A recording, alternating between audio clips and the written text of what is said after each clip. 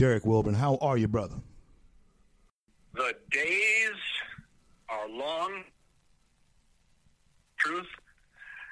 10 years ago, so I met you when you were just 22 years old. That's right. That's the story, and you're going to stick with it. I'm sticking to it, brother. Like a rat. That is right. Derrick, you and I, through the years now, have talked about all types of things. And let me ask you this, because here we are, nearly 10 years down the road, 10 years later. And why are cancel? Was there any mention of cancel culture when you and I met? Was there any? What were we trying to do 10 years ago that has?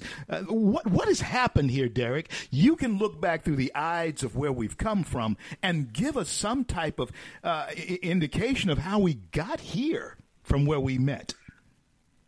The left continually comes up with new causes, all emotion-based, none policy-based, but new causes to keep their ever further and ever further reaching radical fringe base engaged and willing to vote Democrat. So you've got people, these Antifa knuckleheads and what have you, they are not Democrats. All right, they call themselves, some call themselves socialists, some call themselves Democrat socialists, some call themselves communists, some call themselves Marxists, whatever. But they are not Democrats, certainly not the Democrats of the JFK era.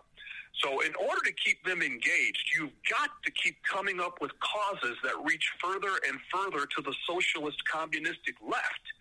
And so we've gone from just trying to bridge the divide between black and white to all of a sudden now we've got men who, if I say I'm a woman, I am a woman, and my rights need to be protected. And now we've got to start cramming that stuff into the kindergarten curriculums. And now all of a sudden we've got to start canceling everything in the country and knocking over statues and taking down monuments because those people were racists 130 years ago. They just keep reaching further and further to keep their base engaged. Otherwise, their base simply won't show up. Critical Race Theory, Derrick Wilburn is my guest, and we're going to find out how you can engage with him in just a moment. It is being, as you have stated, permeated through the educational system. Derrick, what effect? You deal with young people a lot. In fact, we're going to talk about that. But what effect does this type of agenda have on the coming society in America? Talk to us. Is incredibly damaging. So I've said for years, and it's true, that racism in America would by and large be dead right now if it weren't for the left continually picking at the scab. I don't know where all these racists are. I don't know where all these white supremacists are. But they keep telling our young people that they're everywhere. They're behind every blade of grass. White supremacy is on the rise, and you can't escape it, and it's everywhere. And you pump people's minds, especially young minds, full of that stuff. They've come to believe it's true, even if it isn't. On its own website, today's Ku Klux Klan, where are these people? Nobody knows. But today's Ku Klux Klan claims an active membership of 7,000 to 10,000 people. That's it. They claim 7 to 10. Not even enough people to fill a basketball gymnasium at a junior college anywhere in the country. Oh, man, Saturday night, Friday night lights at high schools have more than that. They do. They really do. That's all. Never have a more insignificant group of people been given more credit for doing things than the KKK in America today. When's the last time the KKK did anything of note? When's the last time they lynched somebody? They burned a cross in someone's lawn. They held a rally and tens of thousands of people showed up. They marched wearing white sheets. That stuff hasn't been going on since the 1950s and 60s, maybe a little in the 70s. They are completely insignificant. But they're on the rise. In a college classroom today, you would think they're everywhere.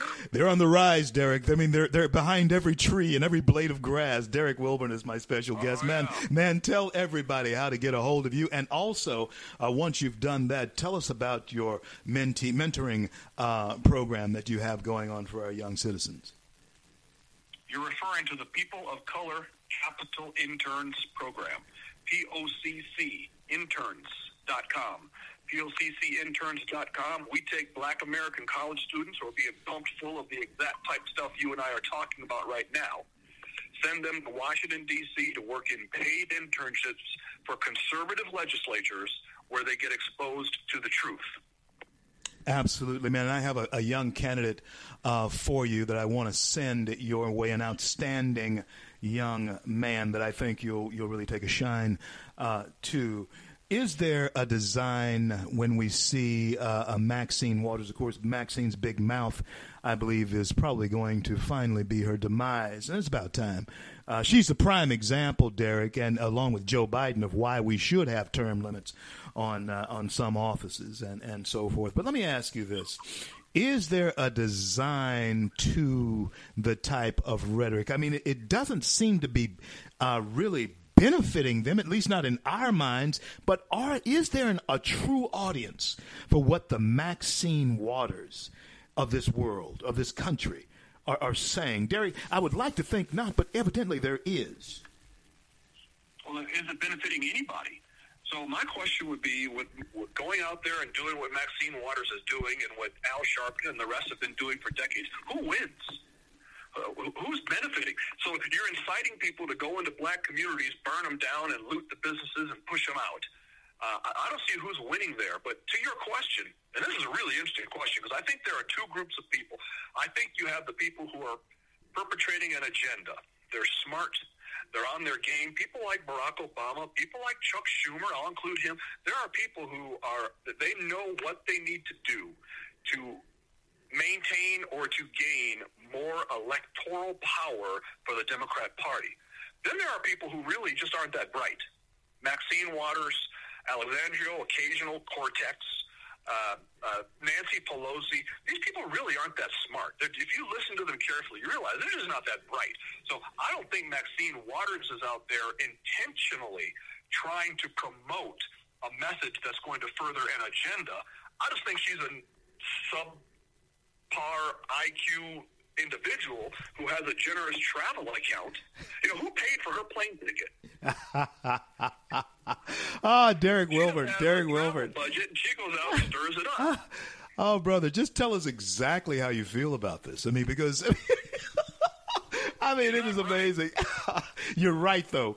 You're right. It can only be someone with a very limited view.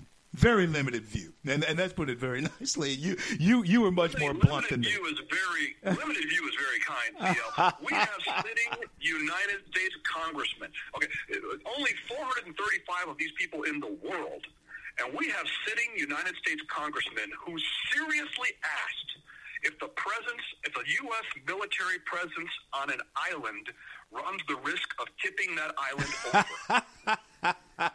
Some of these people just aren't smart. Oh, my goodness.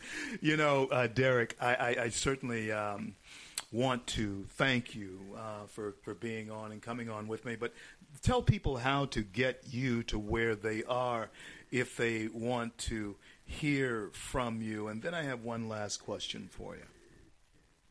Find me on blackandconservative.com. It's easy, blackandconservative.com. We maintain a stable of I like to think, articulate, intelligent presenters who travel the country, travel the Western country, the United States especially, because that's where we are. But we'll go anywhere to deliver a message on whatever it needs to be delivered on. Black Lives Matter, white supremacy, contemporary politics, ancient history. I don't care. I'll talk about anything. So if anybody wants to put me on a plane and throw a pork chop my way when I get there, I'm in. blackandconservative.com. And that's the life we live. Derrick, I want to ask you this question. I have asked many people. I don't believe I've asked you this question. You've been on many times, but you're beginning to get a little long in the tooth now. I see the snow is beginning to fall on the top of your dome. And so I need to ask you this question. I've asked Hannity, Judge Jeanine, everybody who's been on the show of who I consider to be of significance. And your record on this would be good. Legacy. Derrick Wilburn, I know you as a warrior. I know you as a friend. I know you as a good American, a really good American. And my friend Hannity would say you're a great American. And you are. But legacy. when you and your lovely wife are looking off into the sunset, maybe not quit, but just remembering, pondering, what do you want us to say about you? What legacy do you want to leave? Well, first, I appreciate you noting that I'm long in the tooth and getting gray on top. That made me feel better. The truth sometimes hurts. Yeah. First and foremost, I want people to see and know that this was a man who loved his family dearly, raised children who are now productive members of society and living their lives for Jesus Christ and doing the right things in the eyes of the Lord, and who made a difference for his country in the only way and the best ways that he knew how. Wow. That's enough said, brother. And that's about as good as anybody has ever said it. Derrick, I want to thank you again for being on with me. And surely I would love to partner with you in whatever endeavors you have. And I see that we have talked about you at Freedom Works. And so hopefully there's some things that we'll move even further into doing with you. And so God bless you and God keep you is my prayer. And again, thank you for being on with me.